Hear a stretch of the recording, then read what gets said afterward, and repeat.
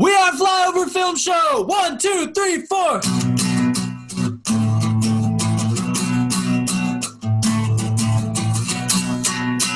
Yeah. Let me record this podcast. Yes. 10 gallons of turpentine. We gotta doing it over Zoom. To cookie dough, ice cream dough.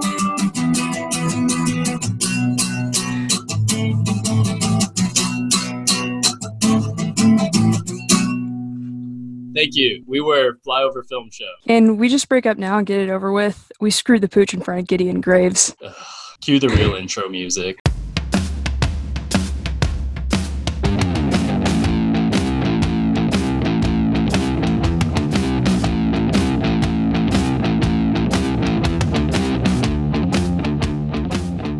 I am Olivia Clement. And I'm Isaac Sims. This is Flyover Film Show, a podcast about movies from the perspectives of two people who live in places oft forgotten by Hollywood. We keep up with the goings-on in Hollywood, but remain very much grounded in Midwest America. And although we can't just up and move to LA, we can still share our love for movies with our friends and neighbors. We are continuing our series over Edgar Wright's Scott Pilgrim vs. the World. Today's episode is about the soundtrack of Scott Pilgrim, and Isaac and I will rank our top 10 favorite songs from the soundtrack. This will be a fun one. I think that, so to date, the episode with us discussing the comics versus the movie has been the most fun to record because it's kind of this treasure trove of Scott Pilgrim lore that you don't see in the movies, and it's fun to talk about and all that stuff. But the soundtrack is going to be, or this episode is going to be really fun to discuss because Olivia, you and I are going to be basically arguing about which of the songs we think is better. So I'm excited for this format. It's going to be an entertaining time. Yeah, it will be. I'm very interested to see how differently our rankings are. Yes. Yeah. All right. Well, let's jump into it. Actually, I was going to give a couple shout outs to some people who have been showing us some love on social media. So I want to shout out Ayla and Rachel and Seth and just random other people who have been showing us love and support. We appreciate you. Keep listening, rate, review, subscribe. We'll come back to that at the end of the episode. So yeah, Olivia, do you have anything else you want to say before we jump in? No, I just want to say thank you to everyone who's listened so far. That's really kind of them. Mm-hmm. Shout out to my friends Carly and Hannah for listening, giving us some quality feedback. So I'm very much looking forward to recording this episode. It's going to be good. Yes, I'm excited too. And we've set it up to where we can listen to the clips of movies, and Ready Set Podcast has been great help with that, our producers, and we are really excited. This soundtrack rules and gets me amped every time I listen to it. So let's jump in. So Olivia, let's start with Brian Lee O'Malley, the creator. This all starts with him, the creator of Scott Pilgrim, the writer of the comics, the one who came up with the whole zany idea. His relationship with the Toronto music scene. Obviously, we see the first music venue that we see in the movie is the Rocket, and there's a cool little text box off to the side that says, "Fun fact, : this place is the toilet." And apparently that was a real place. So yes. Yeah, it was a real punk venue in Toronto that closed, I believe, in 2005. So when O'Malley lived in Toronto, he, I guess, would go there and see shows there, but it closed in 2005. So you and I can't go visit. Sadly. It's sad. Yeah. I mean, we can't go visit because of COVID, but we also can't go visit because it doesn't exist anymore. Mm-hmm. It's cool in the comics. Whenever, excuse me, whenever there's a scene where some of the characters are at the Rocket or what is Lee's Palace? Is that the other one? Yeah. I don't know much about that one, but in the comics, you see the just random characters you don't know who say like, "Man, these guys rock," or like, "These guys suck," and he just captures, obviously, like, he loves music. He loves there's a soundtrack that inspired him that he listened to while he was writing Scott Pilgrim. And so music is really important to him, and these places were really important to him. And it's cool to see that he understands the concert going experience and like listening to crappy bands who are just trying to have a good time. And I kind of relate to that, but Central Arkansas isn't really a huge music scene. It's up and coming. I like to think we know some great local artists, and so that's one thing that I just love, those little details that he peppers into the comics, and it translates to the movies too, that he knows that culture. Yeah, and there are definitely times where he's kind of making fun of hipster culture, like when he says, or when Young Neil says, "You should hear them live. They're much better live." Yeah. You hear that a lot, and then there's another line which doesn't relate to the music, but it's in that same vein of the comic or the book is much better than the movie, and I think that just nails it whenever you think about going to these local concerts and stuff. So I don't remember. No, it is in. I think it's a comic quote, and it makes it into the movie where Knives tells her friend, "I didn't even know that there was good music until 2 weeks ago," which is a good capturing of.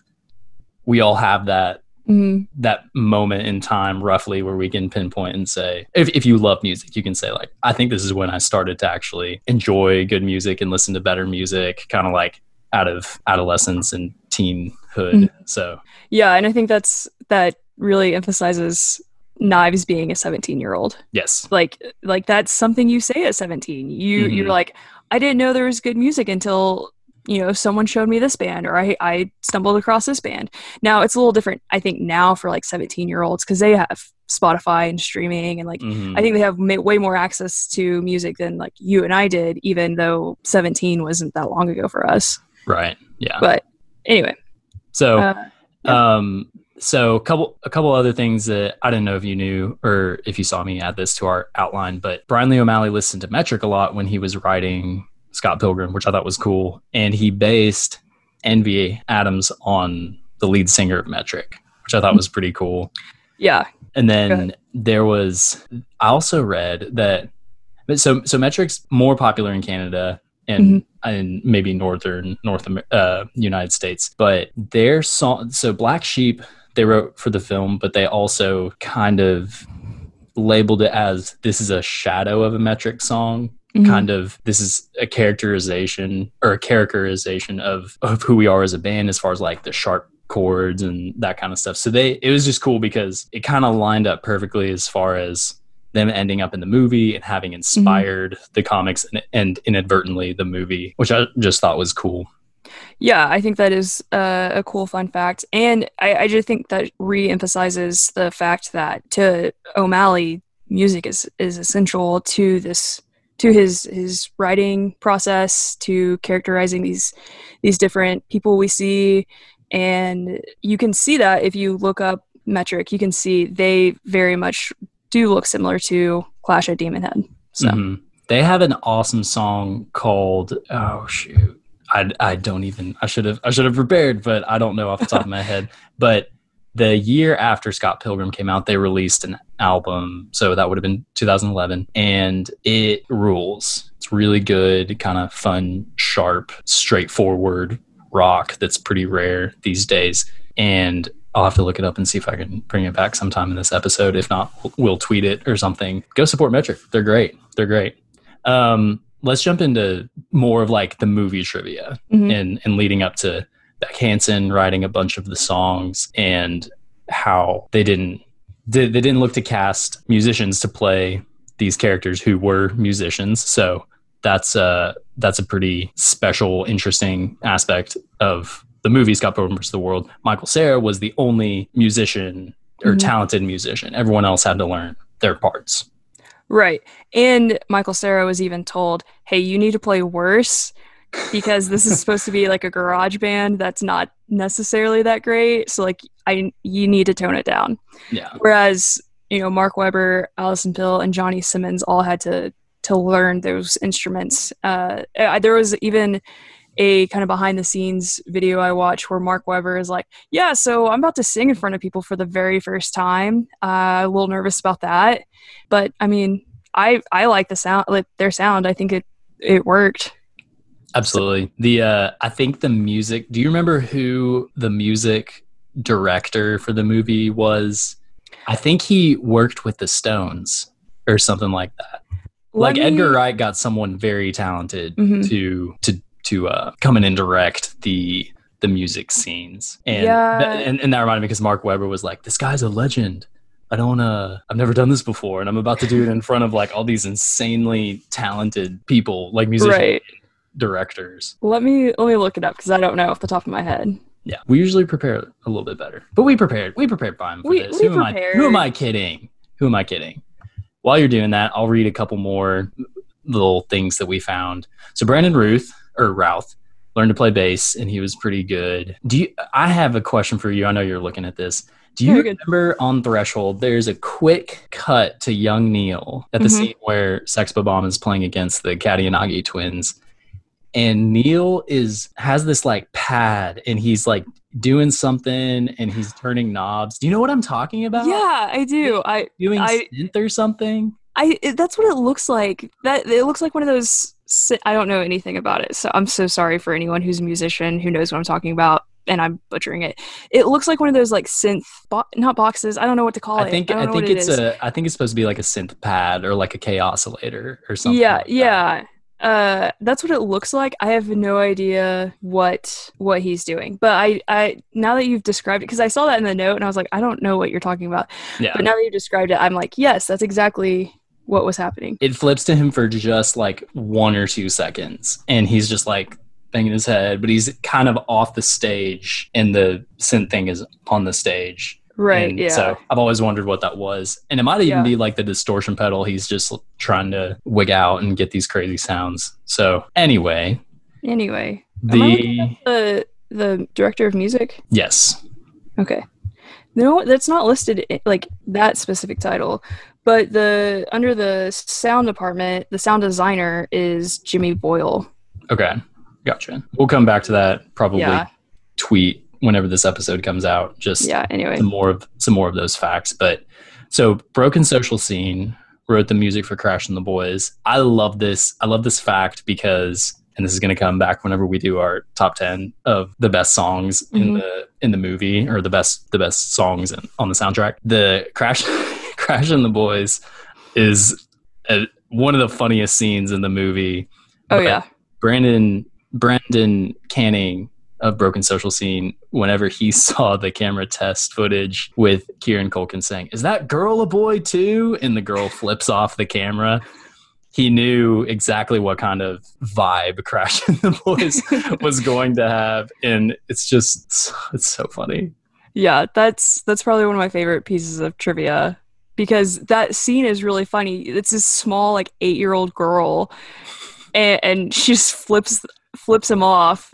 And I mean, why would she? And Kim are like, they have daggers at each other the whole time. They just like these girl drummers, because that's such a rarity. Mm-hmm. It's a rarity even now, but you know. Yeah, when Kim sees her, she goes, "They have a girl drummer." They have a girl drummer. Which, like, I get it. I would be too. So. Yeah. Brie Larson, who we talked about last week. Did we talk about last week? Brie Larson was 19 whenever they filmed this movie. I don't know if we've mentioned it on this podcast, but Edgar Wright mentioned it in the recent Watch with the Academy, Scott Pilgrim tweet along, basically. Brie Larson was 19. She was very, very young when this... So she's 4 years older than us. Right, yeah.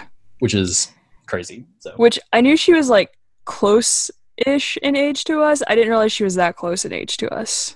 But yeah, I can't imagine being 19 and doing that. But she's also been acting for a long time, so... Long time. Anyway. So she sings in the movie, but on the soundtrack, it is Emily Haynes of Metric singing. Right. I think I'm saying her last name right. It looks like how it's spelled. Yeah. So another song that's on there is called Ramona, that is by Frank Black. And so throughout his career, he's done lots of covers, and one of his favorite bands is the Ramones. But he felt like he couldn't do a Justified Ramones cover. So the song's called I Heard Ramona Sing. And so he wrote that song as his kind of salute to the Ramones, which I think is cool, because some people think that they can do covers of certain bands and then it's not that great. So I'm glad he knows his limits. That's impressive to me. It reminds me just when you were talking about like groups that do covers and it's not that great. It's like, I don't know, like a podcast, like their intro or something. Not us. Some us. are great, other some podcasts. are terrible. Some are terrible.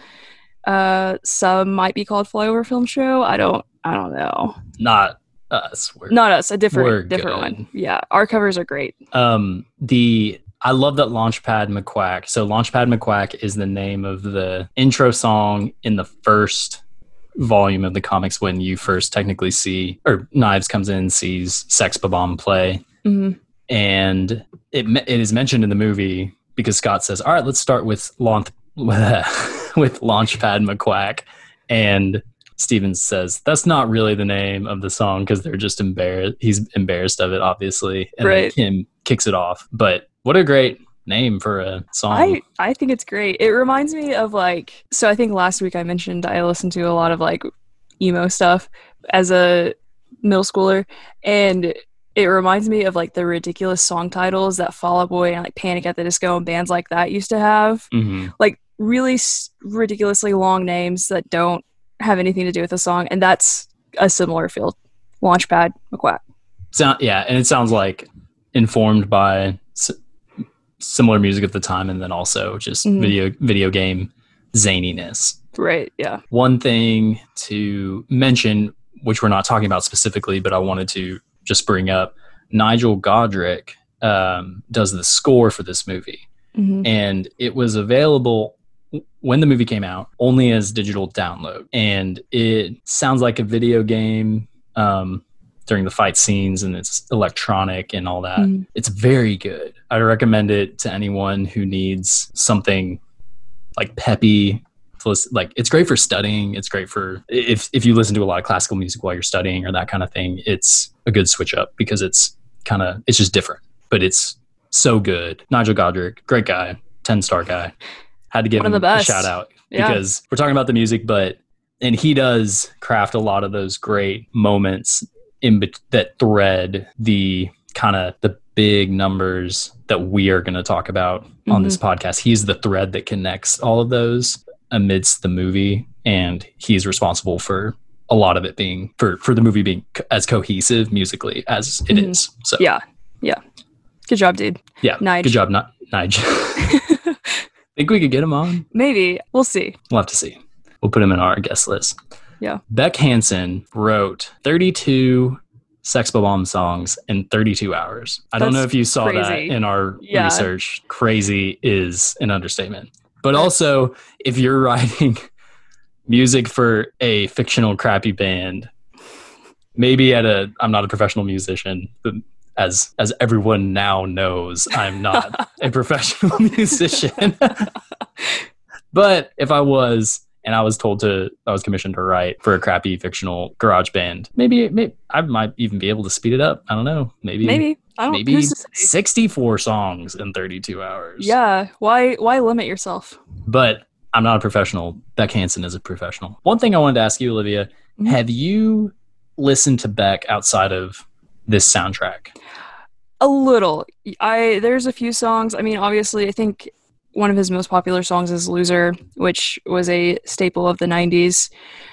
And I really like that song. There's some of his newer songs that I've listened to. Now that you've asked me, I can't remember what they're called. But I like Beck. I haven't listened to a whole lot to his music. What about you?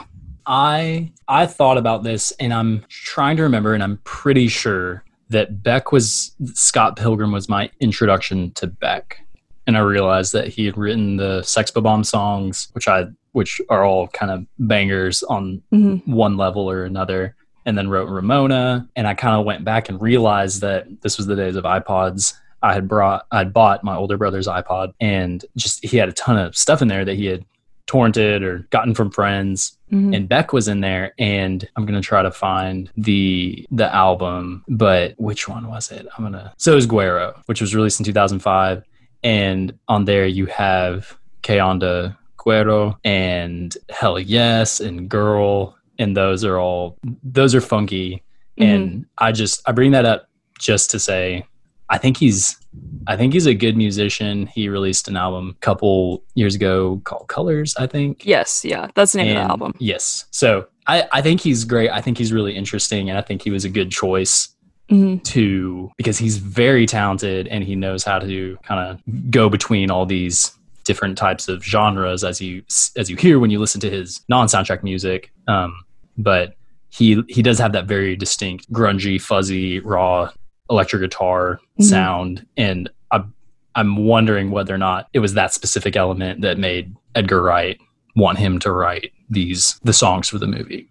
Yeah, and it probably is. I mean, especially early Beck. I mean, that's his sound for sure. And Edgar Wright, I think he also has a wide variety of music interest as well, similar to O'Malley. He, at the end of last year, he released, he published not an album, a playlist on Spotify of like best songs of 2019, and they were all over the place, but it was a cool playlist, and it gave me kind of an insight into Edgar Wright's musical taste. So yes, and I feel like there's an entire podcast in just directors' musical inspirations. Oh yeah, that could be. We're scratching the surface of the soundtrack to a great movie, but then also there's so many different components that make up inspiration. So wish we could talk about it for the entire rest of the episode, but we only have 40 minutes. So that's right.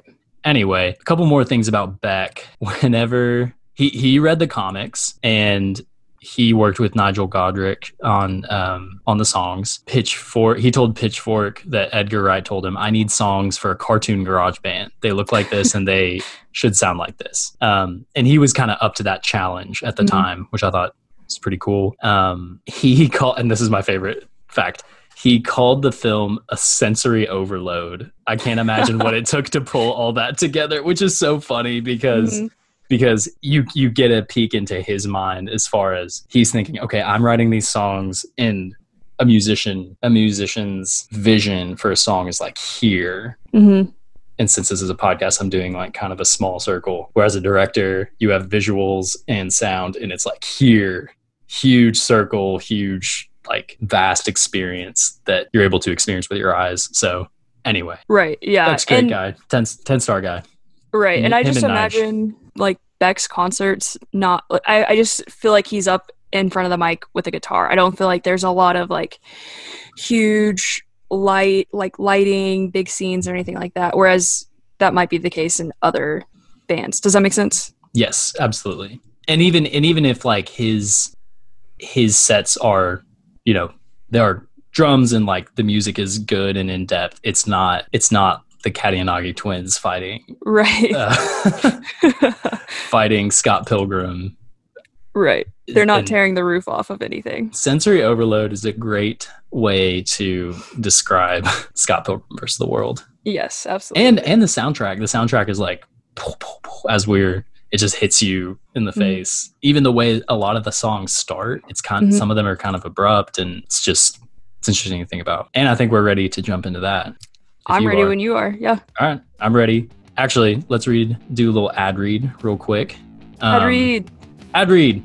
This is for Ready Set Podcast. This is our production company. Not ours that we own. It is the company that produces. Let me be clear.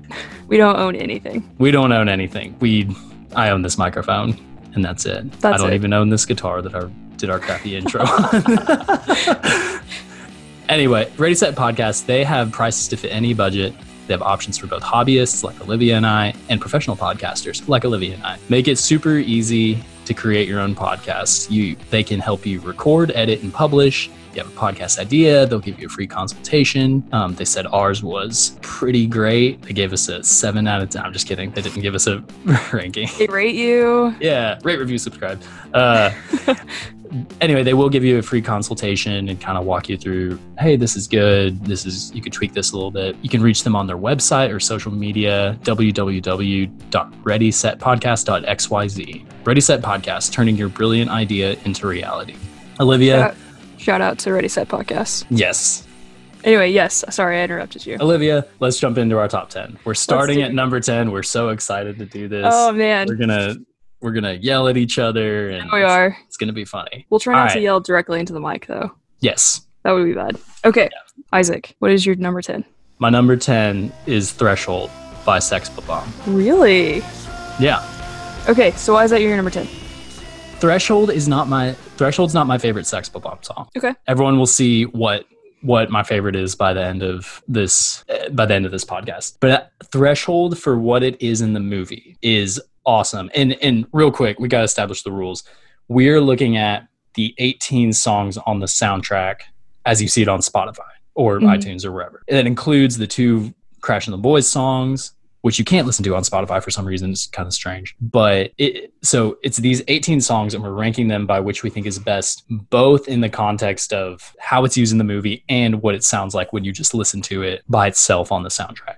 Mm-hmm. So I forgot to set those rules, and that's what we agreed on. Is that correct? Yeah. Yes. Yeah. Okay. That was my understanding of how we were doing this. So Beck even said in an interview, he was surprised that Threshold was used so prominently in the movie because it's the choppiest and roughest, but visually it's one of the most interesting parts of the movie, with this big electronic gorilla coming out and fighting these electronic snakes that come from or dragons, I guess, that come from the Kariyanagi twins synth stacks. That's why it's at my number 10. I definitely think it's one of the most important songs and scenes in the movie, but it's not my favorite Sex Bomb song. And I think some of the other songs in my top 10 highlight that a little better, those important scenes in the movie. What is your number 10? Or do you have any thoughts about my number 10? No, I'm satisfied with your number 10. Okay. Do you want to know where I have that ranked? Yes. Okay, I have it ranked at number 6? Yeah, number 6. Okay. Well, that's cool. So you really like that one. I did like it. Do you want me to give you the reasons why, or do you want me to get to that when we get to 6? I want you to give me the reasons why, but I also want to tell our listeners that you ranked all 18 songs. I did, yes. You didn't do just a top 10. I did a top 10. You did a top 18, entire ranking. Yeah. So, yes. Yeah. Well, I did that just in case, there was a song that you listed in your top 10 that I didn't, and I wanted to be able to give a reason why. So. Yes. Gotcha. Also, I have a hard time picking favorite anything. So if you ever ask me, I'm very decisive. If you ask me what my favorite anything is, I will have to think about it forever. You pull a young Neil. Oh man. Yeah. Oh man, that's kind of a big question. That's kind of a big question. Okay, so I put that as my number 6 because to start it off, Scott goes, "We are Sex Bomb, and we're here to make you think about death and get sad and stuff," which I think is hilarious. It inspired a famous intro to a podcast. A famous intro. Extremely iconic. Talented. And it just sounds like it would be from a garage band. I think that it's a fun rock song, and I think that it's just pretty raw which makes sense that Beck said that. It is pretty choppy and pretty raw, which I really like. So that's why I've ranked it there. You want my number 10? Yes. What is your number 10? My number 10 is Under My Thumb. Under My Thumb. You don't really hear it in the movie unless you have subtitles on, which is when I first noticed it. Mm-hmm. But the subtle use of the song, I think, is great because you see it or you hear it whenever Gideon is coming around the corner with a limo, and Ramona is having to tell Scott I'm going back to Gideon. There's just something about him. And there's a line that says, "Under my thumb, the girl who once had me. Under my thumb, the girl who once pushed me around," which is kind of what happened with Ramona and Gideon. Mm-hmm. It's very symmetrical. Mm-hmm. And there's a verse. It was inspired and yeah. Yeah. There's a verse. The third verse describes the girl as being a pet, which is how I think Gideon views Ramona. Yes. So. Very, very apt because he's literally mind controlling her in the movie. Mm-hmm. So it's very clever. Yeah. I had Under My Thumb at number 8. Okay. So it's both in our top 10. Yeah. And so far we haven't had any big outliers. So let's hear Under My Thumb real quick. Just a quick.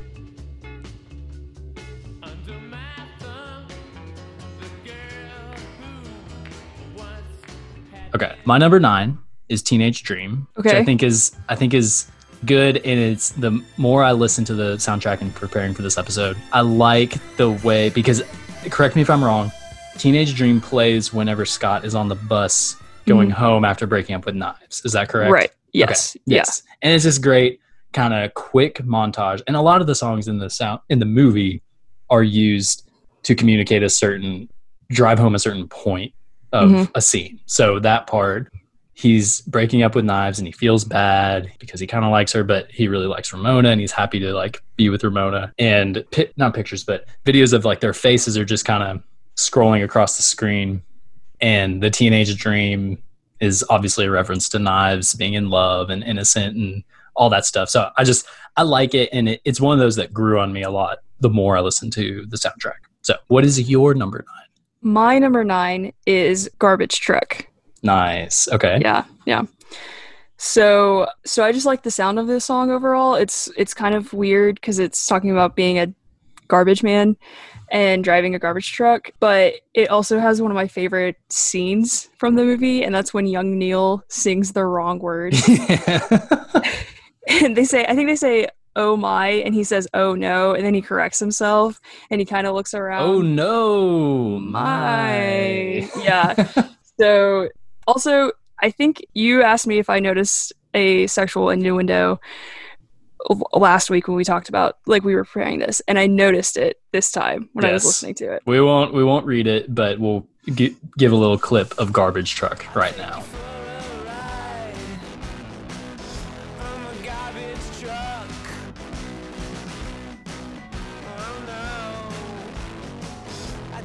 Garbage Truck is listed for me at number 7. So far we're like our control group is pretty, I do have to tell you, yes. Teenage Dream's not my top 10. Okay, where is it listed? It's listed at number 16. I like the song and I like the use of it within the context of the movie. It's just not my favorite song. I feel like it does symbolize, it's a reference to Knives, but I also think it symbolizes the fact that Scott may feel like a teenager again, being like, as he falls in love with Ramona. So I think it's a good use of the song. Not my favorite. Yeah, that's totally fine. All right, we are at 8. Number 8, which I gave as Under My Thumb. So you need to give us yours. Okay, so my number 8 is Scott Pilgrim, the song Scott Pilgrim. Okay. And you don't hear any of the lyrics in the movie, but it was written by and performed by Plumtree. And it just sounds like a very 90s alt-rock girl band, which I love. And it's funny that today, as we record this, is day 3 of the 30-day movie challenge. Yes. And so, because I'm about to reference the movie I posted. Nice. It reminds me of a song that Julia Stiles' character, Kat, from 10 Things I Hate About You, would listen to, which I think is another reason why I love the song so much. So yeah, that's good. That's it. I regret to inform you that Scott Pilgrim did not make it into my top 10. And I didn't rank all of them. So my thing is, like, I love that riff. The riff that you hear is he's like walking back to their room, or to his house. Yeah, he's going back to his apartment with Wallace. I love that riff. I think it's great. Mm-hmm. It's very repetitive, and repetitive songs either work very well for me or they do not work. And that's one of those songs that I don't know much about Plumtree's other stuff, but don't have a problem with them. Scott wears that Plumtree shirt at the first fight with Matthew Patel. Yes. Yeah. So, I think that's when he wears it. Yeah. I have nothing against Plumtree. I'm just not a huge fan of that song, but obviously it's very important because that song inspired the character Scott Pilgrim because it existed before the comics. So yeah. And I think that we wouldn't have it without it. We wouldn't have Scott Pilgrim without that song. So anyway, I agree. What's your Olivia? 7? Mine is Garbage Truck, as we discussed. Okay. What is your number 7? Mine is Oh Katrina. Oh Katrina, why you gotta be mean? The opening chords of the song get me really excited, just pumped, amped. You mean the bass? Yes. Or the the sure. I don't know what. Yes. Yeah. I am not a musician, so I don't know what instruments are playing. I'm not a professional musician either. But you know more. As everyone knows now. Right. Yes. This is a song I think I would listen to just in general. Like, I don't think I would, just because I like it. Also, I think the song is about Hurricane Katrina. Really? Yeah. I listened to the lyrics. That would make sense. And it would make sense. Anyway, here's Oh Katrina.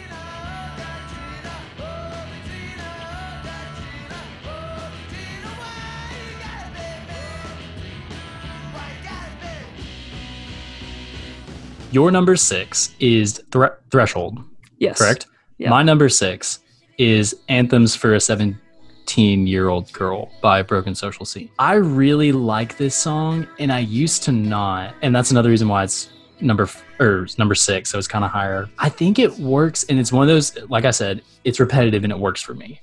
Mm-hmm. It's kind of this like melancholy, sad, obviously like you would listen to this like during a breakup, but it is played when Scott has messed up and he is just walking around. He's like banging his head against the telephone pole. I'm almost certain that that's when it is. It's when it's after he plays against the Katanaga twins and he goes to try to get Ramona and he runs into knives. That's you just barely hear it. Yes. You just barely hear it. Yeah. And she's sad. That I just like the song. I like the song because it's repetitive and it's melancholy. And I like Death Cab for Cutie was my emo music, and it kind of reminds me of that. Except just the vocals are distorted, and I think it's very effective, especially because Knives is just standing there looking so sad. So, right? Yeah. Yeah. Yeah. So I don't have this in my top 10, but it is number 11. Okay. And it's almost there. Yeah, it was so close. Yeah. And it was really hard for me to pick a 10. Yes. So I went back and forth. But it really is like a coming of age story. Anyway, so what's your 5? My number 5 is I'm So Sad, So Very, Very Sad. Great that's song. That's my number 5. Oh, really? Nice. Yeah. Okay. So I was wondering if that was going to happen. We don't even need to talk about this because we've included it, and it's like our listeners have heard it, and we know it's like that's a literal song that you hear from one of the bands at the Rocket, and it's just so funny. It's like so funny. It honestly probably deserves top bill. It deserves number 1, but it's at 5. Olivia, what is your number 4? My number 4 is We Hate You, Please Die. Okay, excellent. Are you talking about the one where it's like, I can feel you, I can feel you? Okay. Yeah. Yep. Yeah. I just think it's fun. I would like a whole Crash and the Boys album because of that. So hell yeah, that'd be awesome. Real quick, they did record a We Hate You, Please Die. It's on YouTube somewhere where they literally go, we hate you, we hate you, we hate you, die. It's on YouTube somewhere. Let's see if we can, whenever we release this episode, we'll have a lot of fun content to share, like behind the scenes. My number 4 is By Your Side by Beachwood Sparks. This song I love the harmonica in it and the swaying, and it plays when Scott and Ramona kiss for the first time, or right before it, kind of like as that's beginning to happen. I just love it's just a great love song, and the singer's voice is just, I think it's a great love song. I think it's a great love song too. That's number 4. What is your number 4? We Hate You, Please Die. Oh, right. Right. Okay. I'm so sad. So very, very sad that I asked you again. Nice. I see what you did there. Yeah. What is your number 3? Mine is Black Sheep. Mine's number 3 as well. Look at that. We both have Black Sheep. Maybe we're not so like different after all. Look at us. We're so Hive Mind. Fly over Hive Mind. Black Sheep is awesome. Let's listen to it real quick.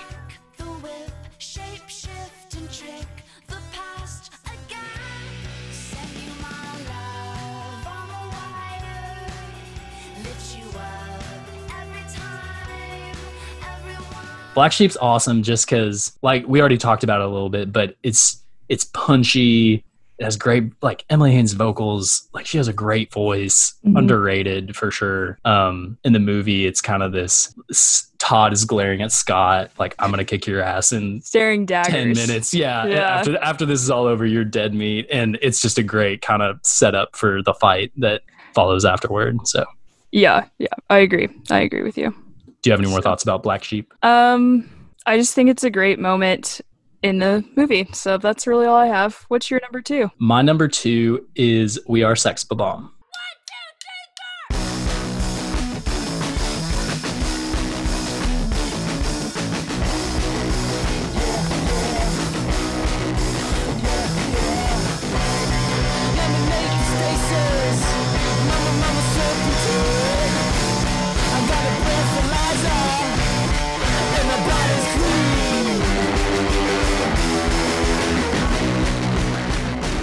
Okay, that's my number one.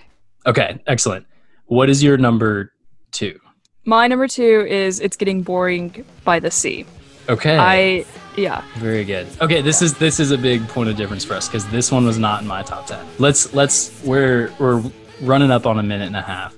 So my number 2 is We Are Sex Bomb, and my number 1 is Ramona. Okay. The song at the very end. Where did Ramona rank for you? It ranked at 15. The song right at the very end of the movie? Yeah. Okay, so you're just not a big fan of that song. I like it. It's great. It just wasn't top 10 for me. So yeah. I think that song is very sweet. I think it's a good song. Yeah. I think it's sweet. Yeah. You're free to think however you want, Olivia, but I think it deserves number 1 and you think it deserves 15. So that's fine. I'm okay with that. You're okay with that? Yeah. I'm okay with that. Yeah. Okay. As long as you are. Yeah. Yeah. I think that's fine. Yeah. Great. We Are Sex Bombs number 1 for you. Number 2 for me. What a banger. It's a banger. It's so good. We literally have 30 seconds left to record, and we're going to talk about it all the way up until the end, and I'll just give all our introductions. It is awesome. Like, it opens the movie so well. I wish it came up again later. It's just punchy, and they're yelling. It's awesome. Yeah, I just love the sound. It's a pure garage band. It feels like it's the only time where the band is playing purely for fun, as opposed to I'm trying to make a point here. Yes. And so it really just kicks it off, and I think it sets the stage for the music of this movie. Yes, I totally agree. Olivia, we're running over on time, so we're going to have to wrap it up.